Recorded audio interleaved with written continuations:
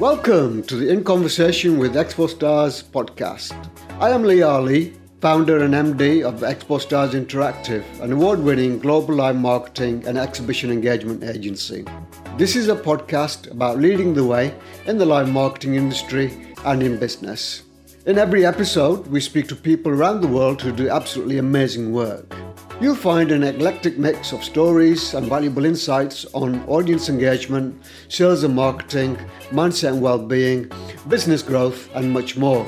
We've been active in the live marketing industry for well over a decade now, and over that time we've been very fortunate and privileged to have met and worked with a diverse range of inspiring business people. We ask them thought-provoking questions and share with you their valuable insights. We want to inspire you to transform your live marketing, engage your audience, grow your business, and enjoy the process. Happy listening. Hello, hi everyone. Welcome to episode number 6 of In Conversation with Expo Stars, with me, Lee Ali, the CEO and founder of Expo Stars Interactive. Today, we're going to be talking about engagement post-COVID. Obviously, over the last 12 months, we've had pandemic events have been cancelled and postponed. And the impact, not only is it the venues and the exhibition organizers, but one of the big impacts that we are going to see is how the interactive engagement is going to play out post-COVID. Obviously, long gone are the days where we could actually create a massive crowd in front of a booth. So what does that actually look like? And discussing that with me today is Ken Newman, CEO of Magnet Productions. Now, the thing about Ken, I met him for the first time 2 weeks ago, but we've actually worked on the same trade show floor. We've been in the industry for over the past 15 to 20 years. And it's amazing that we've actually never met in the past. But here he is. Hi, Ken. How are you? Oh, it's great. I'm really, really glad our paths crossed. I feel like we're brothers from another mother. We started talking about things like, yeah, I feel that way too. Yeah, I feel that way too. It's really exciting to anytime you hook up with somebody where you're spending all your time kind of like, oh my God, I can't believe we haven't met before. Yeah. So it was one of those wonderful moments. And I cherish those, quite honestly. Fantastic. So tell us a bit more about your background, how you got involved with the world of exhibitions, and what really excites you about exhibitions. Well, I think the strongest support for the argument that I really do enjoy this is that I've been doing it pretty much for about 25, 30 years. And it's still exciting to me. And it's one of the reasons the past 12, 14 months has been, me champing at the bit to get back out there doing it again. My background is acting. I was an actor in New York. I did television and a lot of theater and some film work, and started working in educational theater, where we learned how to use humor to communicate kind of difficult themes to kids throughout the state of California. It was a huge educational theater company, the biggest in the country. We did really important subjects, things like teen sexuality, peer pressure, bullying, multiracial themes, to kids who just didn't want to sit there and be told this is the way it is. So we used entertainment to do that. We used comedy, we used multiple characters, music. And so everything was kind of couched in a real humorous, container, but the message was there. That was the underlying message. We transitioned from that when our funding disappeared in education to corporate stuff. We would deal with difficult subjects for corporations. And it was more on the entertainment side, even though we would deal with difficult things. It might be like a rivalry between marketing and R&D, which, let's just face it, happens a lot. For example, HP was one of our biggest clients, earliest and biggest clients. And we would do shows for them at, their big sales kickoffs and company meetings, where we would kind of, it had an element of a roast to it. It had an element of a celebration to it, but it would always deal with the real serious issues in a lighthearted way that was just enough of an edge on it for people to go, yep, that's us. And they would feel united by the fact that everything was about them. As part of that work, we started to do trade shows. And that's when it got crazy. That's when we realized, you know what? You're in a convention hall with hundreds, if not thousands of companies, and everybody is just grabbing at you. I mean, there was this sort of like frenetic, I'm going to get your share of mine if it kills us both.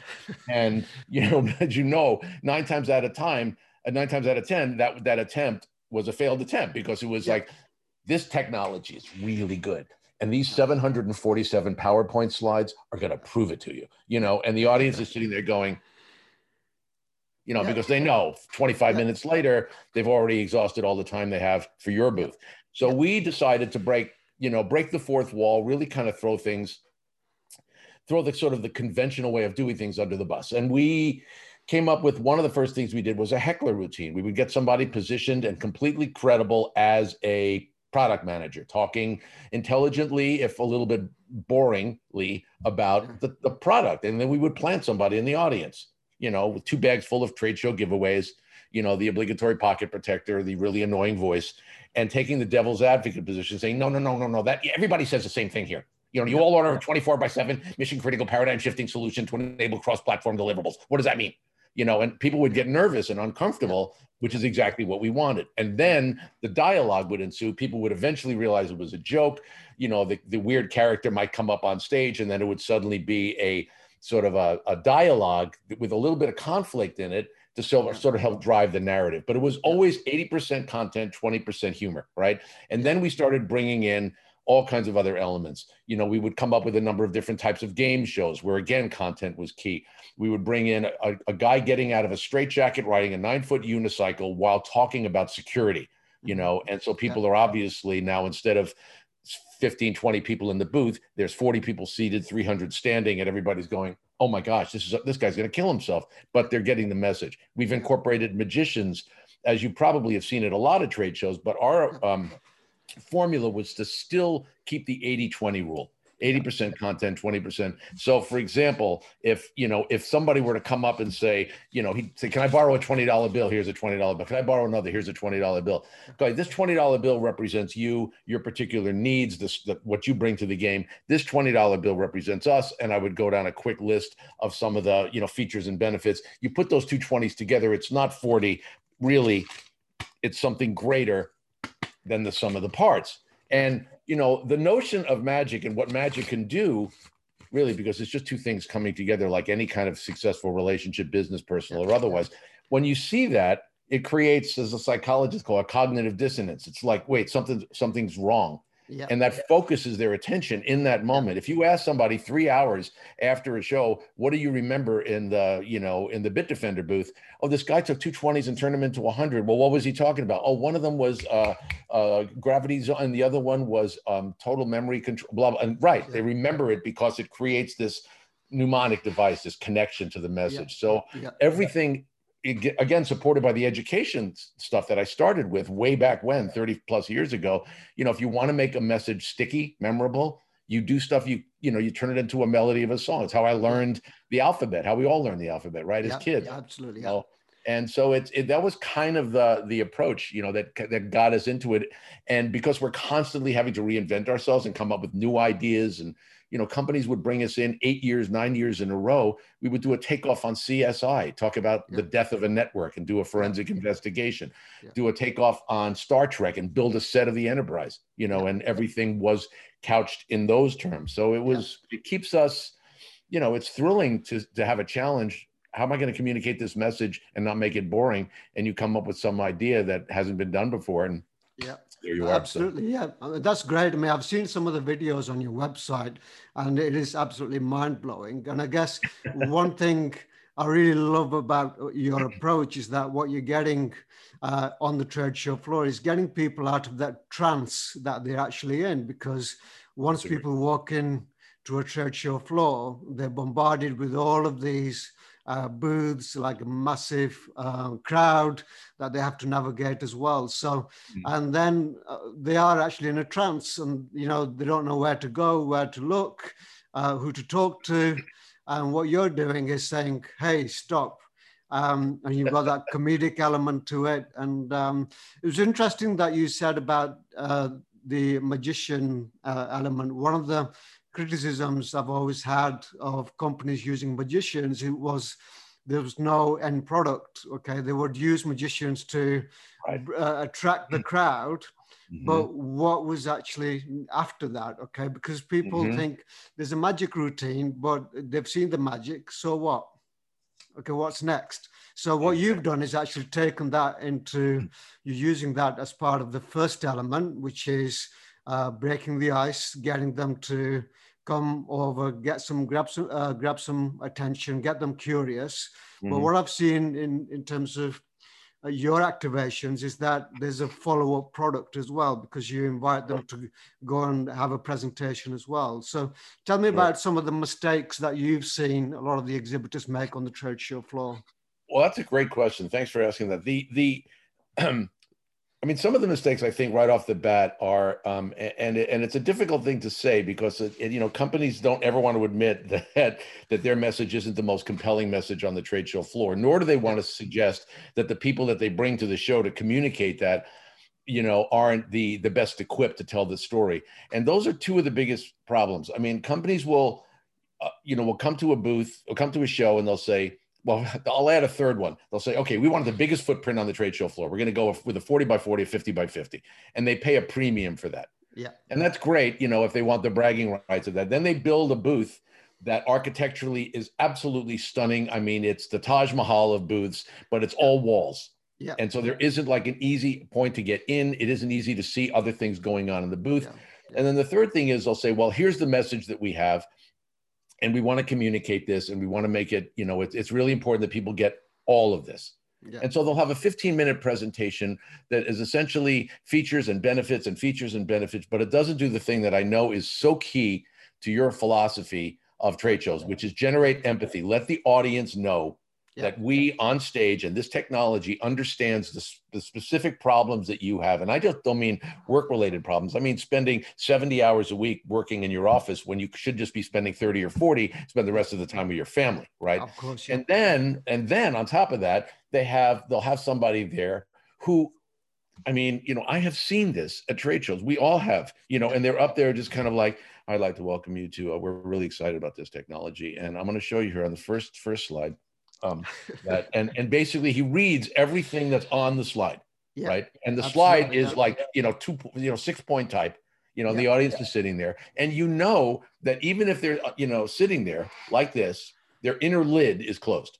They're not even paying attention, because there's no attempt to break that barrier, right? To break what we call the fourth wall. Yeah. So, you're right when you said, that magic can do that. But as you said as well, which is totally true, companies will say, no, our product is really serious and we have to take a serious approach. Yeah. I said, well, you don't. You don't have to take a serious, i.e. critical, i.e. like life-ending approach. You can take a human approach. And if you use, some kind of a card trick or some kind of a money trick or something like that, as long as it's not gratuitous, it's not just, I'm going to show you how incredible my skills are at linking rings together or at making ropes appear long or short. Yeah. Instead, saying, each of these rings represents, we'll call it a really big bullet point. All right. So this particular ring represents, and you talk about that particular talking point. And then you take a second one and you say that, and you take a third one and a fourth one. And now you're using something and the audience is watching your hands. They're not reading something on a screen. You've gotten your client to sort of focus on maybe 3 specific points that you're going to repeat over the course of the presentation. Then as you link the rings together, you say, we're providing you an end-to-end solution that incorporates all of these pieces. And now they have something that triggers their memory later when they're thinking, what was it about those 3 points? One was, I remember, one was this and one was this.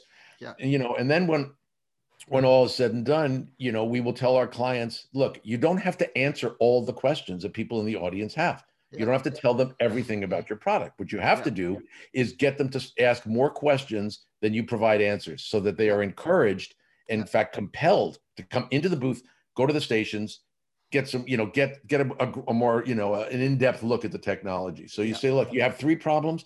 We address this one, and this one. But obviously there's 4 or 5 other issues. Am I correct? You poll the audience. They say, yeah. Well, in much the same way as we solve those problems, we can solve the rest of your problems. And if you come on into the booth and give us 90 seconds to explain what we can do, and now you've got that traffic coming in, which is really what the whole point is anyway, right? Absolutely, yeah. I love that approach because it actually focuses on the challenges of the attendees. Okay, it's not about, as I often say to exhibitors, it's not actually about you, which is counterintuitive when you think that they're spending all this money on the booth and you tell them that it's not about you. Yeah. Nobody ever likes to hear that it's not about you. Yeah, absolutely. So obviously your client list, just looking at your website and your client list, look, obviously it's the who's who of Silicon Valley. You've worked with people like Citrix and Infoblox and all of these kind of companies. So obviously the technology that you actually work on, the presentations that you work on, and the subject matter can be quite boring. So what's your creative process of taking something that's really so technical and making it into a fun presentation? So what kind of process did you actually go through with your client to turn it into something that's quite memorable? That's another great question. Thanks. I think the thing that people forget is that no matter what the technology is, there's a way to sort of eke out the human aspect of it. The thing that people just think, well, we do this thing and we make this widget and this widget does this thing and that's about it. I said, yeah, but who are the people using the widget? Right. Yeah. Great. What does it do for them? Yeah. Well, it makes them and if they can't answer that question, that's where we stop and say, okay, this is what we need to know. And it's one of the things we talk about, and I'll get to the specifics, but we talk about walking people up the benefits ladder, and very often in a presentation, I will start and say, or one of our other presenters will start and say, how many people here have ever missed their kid's soccer game or basketball game because they got stuck at work trying to solve an IT problem? Yeah. Anybody ever, called home and said, honey, I know we have the anniversary dinner tonight, but this thing happened and we had a security breach and everything went south and an hour at the most, an hour and like these hands are going up like, yeah, that was me. So as soon as you tap into that kind of human piece, then all of a sudden it's like, look, I could read you a laundry list of all the features and all the benefits and all this, this stuff and how it's faster than this, or, it's more robust, or I could use the word solution 500 times, but none of that matters if it doesn't make your life better. Yeah. And the way to, and what our technology does is make your life better. And now I'm going to explain to you how it does it. How many people here have ever experienced this problem? Great. And then I might say, okay, it's impossible, right? It's a vexing problem. How do you put all these pieces together? Like I'm holding up a Rubik's Cube and it's completely scrambled up. Somebody scrambled it up in the audience, right? He said, there are 32 quintillion possibilities for how this thing could be solved. Now, I don't know about you, but I don't have the spare time to figure them all out. Right. Yeah. So what do you want to do? You want to automate a process. You want a process that happens and now I'm standing there and they're watching my hand and I'm just gesturing and stuff. You want the problem to be solved in the background. You might know how it works, but it's like, who cares how it works? I want my VCR to work back when we were using VCRs. I want my computer to do what it's supposed to do. Right. The complexity of it and all the printed circuit boards and all that stuff, that's not my problem. You want it done like that. Yeah. And then I hold the cube up and it's solved. And they're looking at me like, wait, did he switch it out with another cube? I said, exactly. You didn't see me do it. Yeah. And isn't that the point? We don't need to see how the sausage is made. Sometimes you don't want to know how the sausage is made. I mean, if you knew how the sausage was made, you would never eat the sausage again. Right? Right. So let us handle the complexity. Let us put the stuff in the back. I mean, that's just one example. But, the technology itself, when I did those two $20 bills, the first time that I did it, I actually used it for a client, for one of our biggest clients, the one that we've done a lot of shows in Dubai for, Bitdefender. And they had just released something called hypervisor introspection. Now, you want to talk about a term that doesn't exactly roll trippingly off the tongue. Yeah. You're not going to write a quick little song, a jingle about, I got your hypervisor introspection. You're going in the right direction. If you want a vivisection, whatever. I mean, nobody's going to be like, oh yeah, baby. Right. Yeah. So I remember asking them, I said, I don't mean to be rude, but what the hell is hypervisor introspection? I said, oh, it's HVI. I said, that doesn't help me. They think the audience is just going to know this. And I said, well, how does it, give me the nuts and bolts of it, just enough so that I can get in trouble. Yeah. Okay. Well, it started with, Citrix developed this technology, and then Hypervisor, and then Bitdefender developed this technology, and they gave me kind of a deep dive into it. And I went, I get it. So the ability to look at raw memory, so you could look at the absolute base thing and you could see when an attack was probably going to happen based on attack techniques. And I drew an analogy. I said, it's like if I was a fifth degree black belt and I'm watching somebody and I'm watching the way they set up to fight. And I go like, I recognize that stance. Yeah. So I know how I'm going to defend against it. So that way you would look at like code injection or different types of techniques that hackers use, even though there's 50 million malware attacks. They all fall into 6 or 7 categories of types of attacks. And if you could identify the first, like the DNA of that, right? Yeah. The DNA of that attack, then you could attack it. You could protect against it before it even manifests itself. Yeah. And once they explained that, I went, oh my God, that's so cool. And then I came up with the martial arts analogy, and I was kind of doing this and I brought somebody up on stage, and they planted themselves, and I said, I see the way you planted your foot, and people are laughing like, the guy's 6'5", I'm 5'6". I'm like, it really doesn't matter. He could kill me anyway, but and everybody laughs. And I said, but the point is, I have an advantage because I could see something that he doesn't know I can see. And that's the same thing. And then I said, in another way of thinking of it, here's their value, here's our value, boom, boom, boom. It's a $100 bill.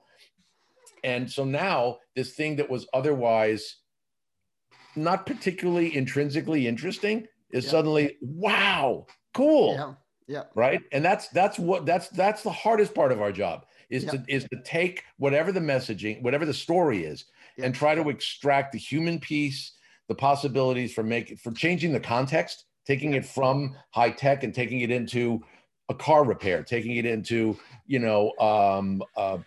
an argument between a husband and wife. We've done that. We've had 2 people up on stage arguing about some kind of a domestic issue, and the audience is laughing their asses off, but we start using the language and we just immediately switch from this domestic issue into this technical issue, and it's a perfect parallel. And the people they're laughing because everybody knows about arguments that you have with your wife or your husband, right? So that's kind of the way we do it. Absolutely. I love that approach. What you're doing is you're taking something so technical and putting it into everyday terms, that people actually understand in their day-to-day lives. And I love that. And that's the thing. So that one of the reasons that I so feel a synchronicity with you is because you understand. I mean, when I got to your website, and your 5Es and all of this stuff, it was, empathy, energy, right? You show up like you're not phoning it in. You're not there because your boss told you got to go here 10 times a day. You got to get up and do this PowerPoint presentation, but at least at night you get to play craps. It's like, I get to the show, and as soon as I hit the show floor, it's like, oh man, it's going to be fun because you're working with people. I mean, the thing about doing trade shows for me, which is really weird, is unlike when I was doing theater in New York and, Colorado and California, when you're up on stage, people are paying to be there. Yeah. Right. And they, they're paying to see the whatever Mamet play or classical theater piece or whatever you're doing, or as a musician, because I'm a guitarist and I've been in rock shows, when people pay, good money to see you play and you're paying for 2,000 people, that's exciting. Yeah.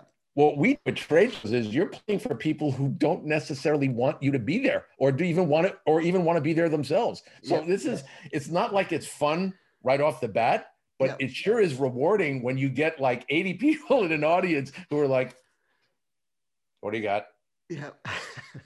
This is the 15th booth I've been to in the last 3 hours. If you tell me you've got a solution, I'm going to slap you in the face.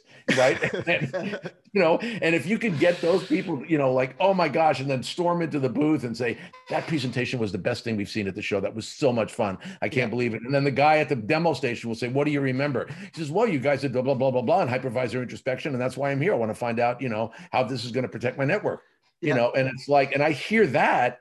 And that's like, that's gold for me. That's like, that's as good as a standing ovation, in an off-Broadway house in New York. I mean, that's the feeling. It's the same rush. It's the same ego gratification. Yeah. It's just a different venue. Music to your ears, no doubt. No kidding. Yeah. Music literally and figuratively, right? Brilliant. Okay. Well, let's talk about, interactive engagement after COVID. Okay. Oh boy. Obviously, it's not going to be the same. Obviously, the days of, pitching up on the corner and getting together a crowd of, 50, 60 people, I don't think they'll be coming back for at least for the next 12 months, I would say. Yeah, I think that's So what do you think exhibitors are going to have to do? How are they going to change that interactive piece now? And companies like us and yourselves, how can we help exhibitors, still do that interactive engagement, but obviously bear in mind all the issues around COVID. Yeah, that's another great question, and it's one that we are dealing with. We've rebuilt our website, and the first thing that's popping up on the website when people launch it is we are prepared for the new health and safety protocols. Yeah. And it's interesting because my business was, and it is so much predicated on contact, on client contact. I mean, we pride ourselves, on putting somebody on a little 2x2 platform at the corner of a booth and pulling in 150, 200 people and then, moving them en masse into the booth. Obviously, we're not going to be able to do that for a while. That will come back. I believe we'll get back to that, but it's going to take a while. Even if an exhibitor says, well, we're comfortable with it, the attendees are still going to be, we're already so conditioned to this notion of social distancing that if you watch TV and you see, or you're watching something and you see a concert, you go like, those people aren't wearing masks, and it's like from 5 years ago, we're already conditioned to the new normal, right? Or whatever that is. Yeah. I mean, tricks, for example, that end up like this with a card in my mouth that was just in somebody's hand. No, I'm not going to be doing that anymore. Yeah. But companies still have to sell product. They still have to communicate their message. They still need their qualified leads. So it's, absolutely still going to happen. We're simply going to say, well, look, where in the past you might have put somebody at the corner of the booth to pull people in, there's going to be little marks on the floor. People are going to have to, socially distant. So the emphasis, and in some respects, this might be a solution to a rather vexing problem of trade shows, which is that people have the mistaken notion that pure head count is the metric of success at a trade show. To come home with 3,700 or 4,500 leads after a 3-day show that's it. We've justified our expense. Yeah. But if you parse those out to the salespeople, and the salespeople pick up the phone and they go, hi, I just wanted to check in with you. We were, you stopped by our booth at the what? The T-shirt? Oh yeah, it was a great T-shirt. And the little flying monkey with the scream. Yeah, that was great too. Yeah. But in terms of your needs for, you don't know what we do. No, I understand. Oh, you don't care what we do. Okay, great talking to you too. So, right? So how many times is a salesman going to do that before he says, I am not calling one more of these idiots, right? It's over. So, these were not qualified leads. These were people who were basically doing their Christmas shopping on the trade show floor, right? Yeah, so absolutely. Maybe now, because we're not going to be dealing with these ungodly numbers, we're going to be looking at, really quality leads, people who are actually there to get the message. So, there's still going to need to be the getting people to stop. It may not be quite as aggressive, and it's not going to be necessarily 4 or 5 booth hostesses in the booth scanning badges in a frantic in a flurry, and then bringing people in, sit down, and handing them a giveaway and whatever. It's going to be a little bit more reserved, and maybe there'll be a smaller theater of 10 or 12 seats and maybe another 15 or 20 people standing. But the basic goal is going to be the same. How do we communicate your message in a clear and entertaining way to make it memorable or sticky, as they like to say in marketing? How do you stop them to get them attracted to the booth, then communicate the message, and then how do you create a compelling reason to get them into the booth? And it might just be that your demo areas are only going to be able to accommodate 2 or 3 people per demo area. So maybe you'll have more demo areas. Maybe you'll have them, stretched out so that you can get a few more people in the booth. Maybe you'll decide that instead of doing a 10-minute presentation once an hour, you'll do a 1 or 2 minute presentation, something really, really quick. We're just going to talk about one little feature, as people are coming by, and maybe they're just all standing. So if they're nervous about coming into the booth, you have 6 or 8 at a time. You do the presentation, you move those people to the demo station, take a 10-minute break and start again. We used to do what was called a 1-minute presentation because a company gave us like 10 different things they wanted to talk about. We wrote 10 1-minute presentations, and we would do them on rotation all day long and just keep, so there was a constant flurry of activity in the booth. So, it's just a matter of, will our presenters wear masks? Probably. We'll use lavalier microphones, maybe under a face shield, you know, if that's the protocol of the booth. I had a client ask me, she said, you know, David Blaine, that guy that freezes himself in a block of ice, could you do that? I'm like, yeah, sure. Yeah, for 5 times my day rate. Yeah. I'll stand there. Exactly right. Yeah, exactly. Yeah. No problem. I'd be willing to. I love your company so much. Hypothermia is totally on the table. Yeah. Well, I think that's going to present a challenge in itself with the face masks, because sure, if you don't have the shields, and some people like me who are partially deaf, obviously, who rely on lip sync. Yeah, that's going to be interesting. Right. Yeah, that's going to be. I mean, quite honestly, there may be subtitles on the screen. I mean, I think people are going to try, to develop really creative solutions. The show that I've got coming up at HIMSS, the healthcare show in August, they've said, look, we're going to have, we may have not a face mask, but we may have you in kind of an isolated area, almost like with teleprompter screens. Yeah. So that, the audience will be able to see you, they'll be able to hear you, but you'll be behind like a guard, like you would be. And so, if I'm doing magic, if I happen to be doing magic as part of that engagement, then there's, any one of a number of these illusions that just happen in my hand are still viable, are still effective, are still allow me to communicate. If we're doing a game show, it might be a thing where people play individually, at their pods, or we have a couple of game shows where people can use their phones and they play on their phones and there's really no contact at all. If we're incorporating any other kind of infotainment, somebody riding a unicycle, whatever, well, they're 10 feet up in the air. So they're already isolated and socially distanced, and it's every bit as effective. Right. So absolutely, I think it's going to require like any kind of, the best type of engagement is just dialogue with our clients. Say, look, how big a booth were you planning on having? How many, what are your goals? Do you want to get real engagement? Then maybe we should consider reconfiguring your booth in such a way that you can, that the theatrical presentation maybe isn't central to what you're trying to do. Maybe it's smaller satellite presentations. Each one has a little sound system so that one person can talk to 2 or 3 people in kind of a semi-isolated area and be heard. And you could have that going on all day long. And then we just provide some kind of an attract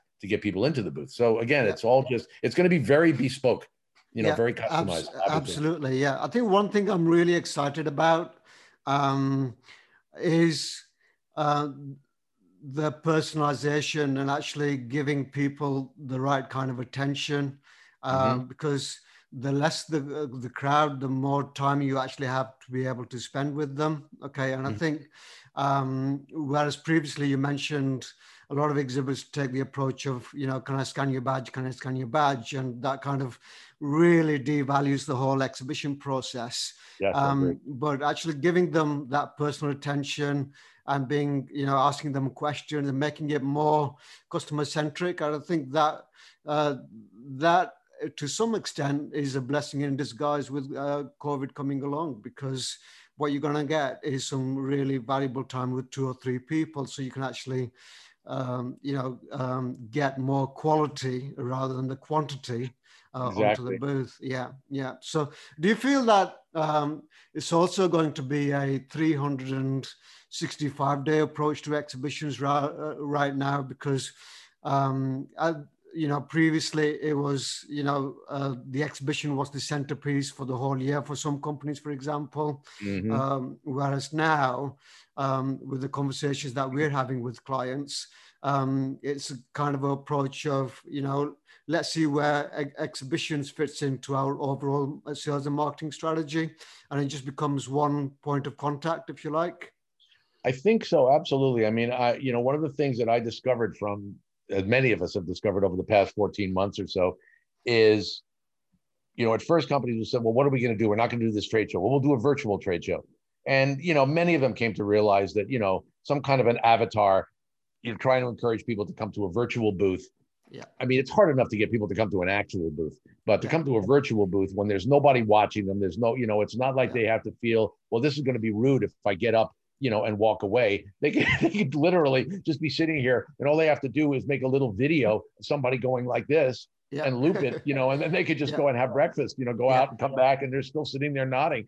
So, and we've seen it with some very big companies who spent millions of dollars on virtual trade shows, and it was a huge waste of money, because they would have people there for the CEO or the keynote rather, but nobody would show up for the breakouts or the virtual booths. Yeah. However, what companies did come to realize is we still need to engage with people. So what if we did a forum of some sort where we pick our strategic partners and we say, hey, here's an online thing that's going to go for 3 hours a day for 2 days.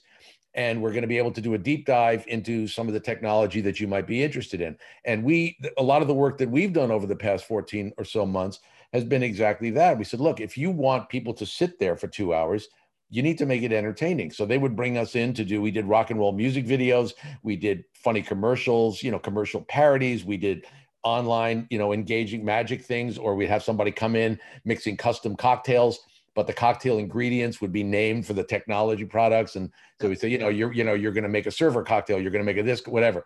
And so those were, we call them interstitials, that was kind of woven throughout the presentation. And we had some great results. We had, one group, there were 5,000 people in attendance.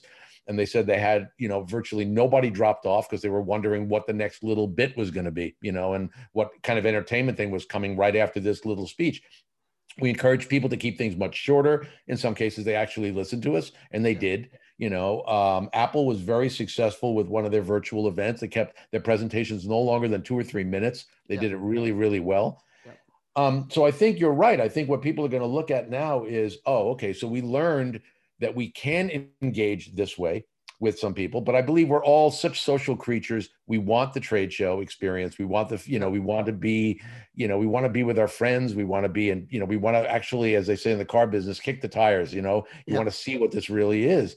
But maybe what it's going to mean is that companies are going to say, well, look, we used to appear at 6 shows, 4 of which were like, well, they weren't great results, but we didn't want to be conspicuous by our absence. So we felt like we had to show up. And if suddenly they realize they don't have to show up, and that gives them, $500,000 to play with, well, then maybe they're going to think, okay, well, let's figure out some other kind of engagement that could be some kind of hybridized thing between a live, or take the live presence at the trade show and shoot that, and use elements of that as a follow-on piece that can then be used and leveraged during the year. So all of a sudden the spend, if, somebody's paying, $150,000 for some kind of live presence at the show, but then they spend a little bit more to get it videotaped, to get all these different elements sort of put into a package that could then be distributed to customers, that can be shared on their websites, whatever. Now they're looking at it, as you say, as part of an overall marketing strategy that just includes a piece that's live at a trade show, and everything's integrated. I mean, that's what it should be. It should all be a single, the story should be consistent, whether you're on a trade show floor or trying to communicate through an SKO or through a virtual summit or whatever. Absolutely. I think you've hit the nail on the head there. In terms of, I'm going to give you a scenario now. So what, if you were an exhibition planner for a company, okay, and you had, a budget of, X amount, how would you prioritize that budget? Would you spend it on the booth? Would you spend it on the engagement? What would your advice be? That's, I'm glad you asked. It's very often been the case in our 20 plus year history where companies will come to us and they will say, okay, we've got a 20 by 20 and we've got the booth design, that's all taken care of. And we know who's coming to the show, and we've got all this. And now, we were just talking about this. We probably want to get a presenter or somebody that kind of help bring things into the booth and stuff like that. And typically what I will do is I used to have this this little piece of software, an ROI calculator. And I would say, all right, let's sit down and figure out what you've spent so far. And they would give me, well, the booth cost this much money, and it was $100 a square foot, so that was $40,000, and the booth design was another $75, and drayage cost $35, and by the time they're done, they're like $175,000. And then they say, we don't have much budget left. And I'm like, okay, how many leads did you get that mattered to you? They said, well, we got, 175 or whatever. I said, so you spent $175,000, you got 175, leads. So that's $1,000 a lead. That's what you paid, $1,000 for each one of those. And how many of those do you think converted? And so we're typing all these numbers in. I said, if you added 10% or 20% to that, added another $35,000, and you got 5 times as many leads, click, click, click, click, click, click, click. Well, now maybe now you're paying $200 a lead. So when they would see that, they sometimes go like, oh, yeah, no, that does make sense, but we still have very little budget left. So, my argument has always been, one of the first things I had on this list of like top 10 trade show tips was, don't get the biggest booth you can. Yeah. Get the biggest booth you need. Yeah. If you have this much stuff to bring to a show, and a 20 by 20 will do it, that's 400 square feet at $100 a square foot, that's $40,000. If you get a 40 by 40, that's 1,600 square feet, that's $160,000. So, if you spent that, take the difference and what's the design for the house doesn't make it a home. Yeah. Right. Yeah. All absolutely. It does is create a shell. And what you put in the house, that's the love, that's the family, that's the content, that's the thing that matters. No one has ever come to a trade show and been inside of a booth, having the time of their life, having just have had a great experience at the theater, and then having a wonderful one-on-one with and getting their problem solved, and walked away saying, that was a great presentation. I just wish the damn booth had been bigger. Yeah. I don't think you're ever going to hear that, ever. Yep. I've never heard it. Yeah. Never. Right. So, I think the idea, it almost feels like it's backwards, like you should, that the ideal scenario, which is why partnering with you is something I'm so excited about. It that literally just made the hair stand up on the back of my neck when you talked about how early in the process you were engaged. Because when people are sitting there and they get excited about the trappings, it's like spending all your money to design the most beautiful business card, when you haven't really articulated what your customer's concerns are yet. You got this 3-dimensional thing with laser cuts, and it pops up and it does this thing, it flies around the room, but it's like, who cares? Doesn't matter. Piece of paper that you scribble your name and email address on. If you've got the right answer to the question, that's all you need. So, to tell people, look, don't get caught up with the trappings and things and the back and forth and the arguing about the color of the damn trim on the thing. You can deal with that. It's important, but it's not, articulate what do you want? What do you want at this show? And how does this, as you say, fit into the year-long, package? Are you, get the smaller booth? Do you even have to be at that show? Yeah. Is that the right show for you? Do a little, do some due diligence, say the heck with everybody else being there. Maybe this show is really our target market. Yeah. Let's own that show by having the right story, the right message, and not having a million other people competing in our marketplace.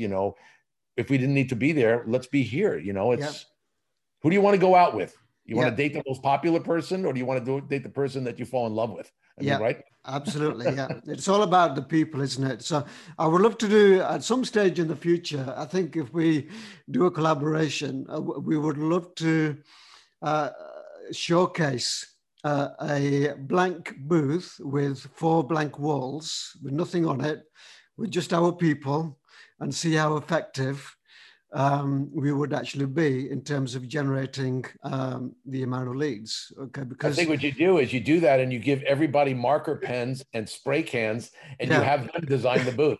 So look, we couldn't come up with a design for this booth because we really wanted it to be about you. So here's 5 different colors. Here's 5 different brushes. Get up there and just start designing while I do my presentation. Anything you think of, anything you happen to think of while I'm talking, just put it on the wall. And by the end of the day, you've got this like weird, incredible, like modern art piece. I said, now we're gonna cut this into 6x6 things, and we're gonna sell them. Brilliant. Well, it's been a pleasure. We could obviously talk all day. I think we will when we actually get together. So it's been a pleasure. Thank you very much for taking the time out to talk to us today on our podcast. And a labor of love. Thank you. Yeah, and I look forward to seeing you in Vegas at Exhibitor Live, and looking forward to our collaboration. So it's been a pleasure. Thank you very much. So there you have it, the great Ken Newman with his philosophy on interactive engagement. So I hope you managed to get a few tips there. So until the next time, thank you very much for tuning in, and we'll see you for podcast number 7 very soon. Thank you.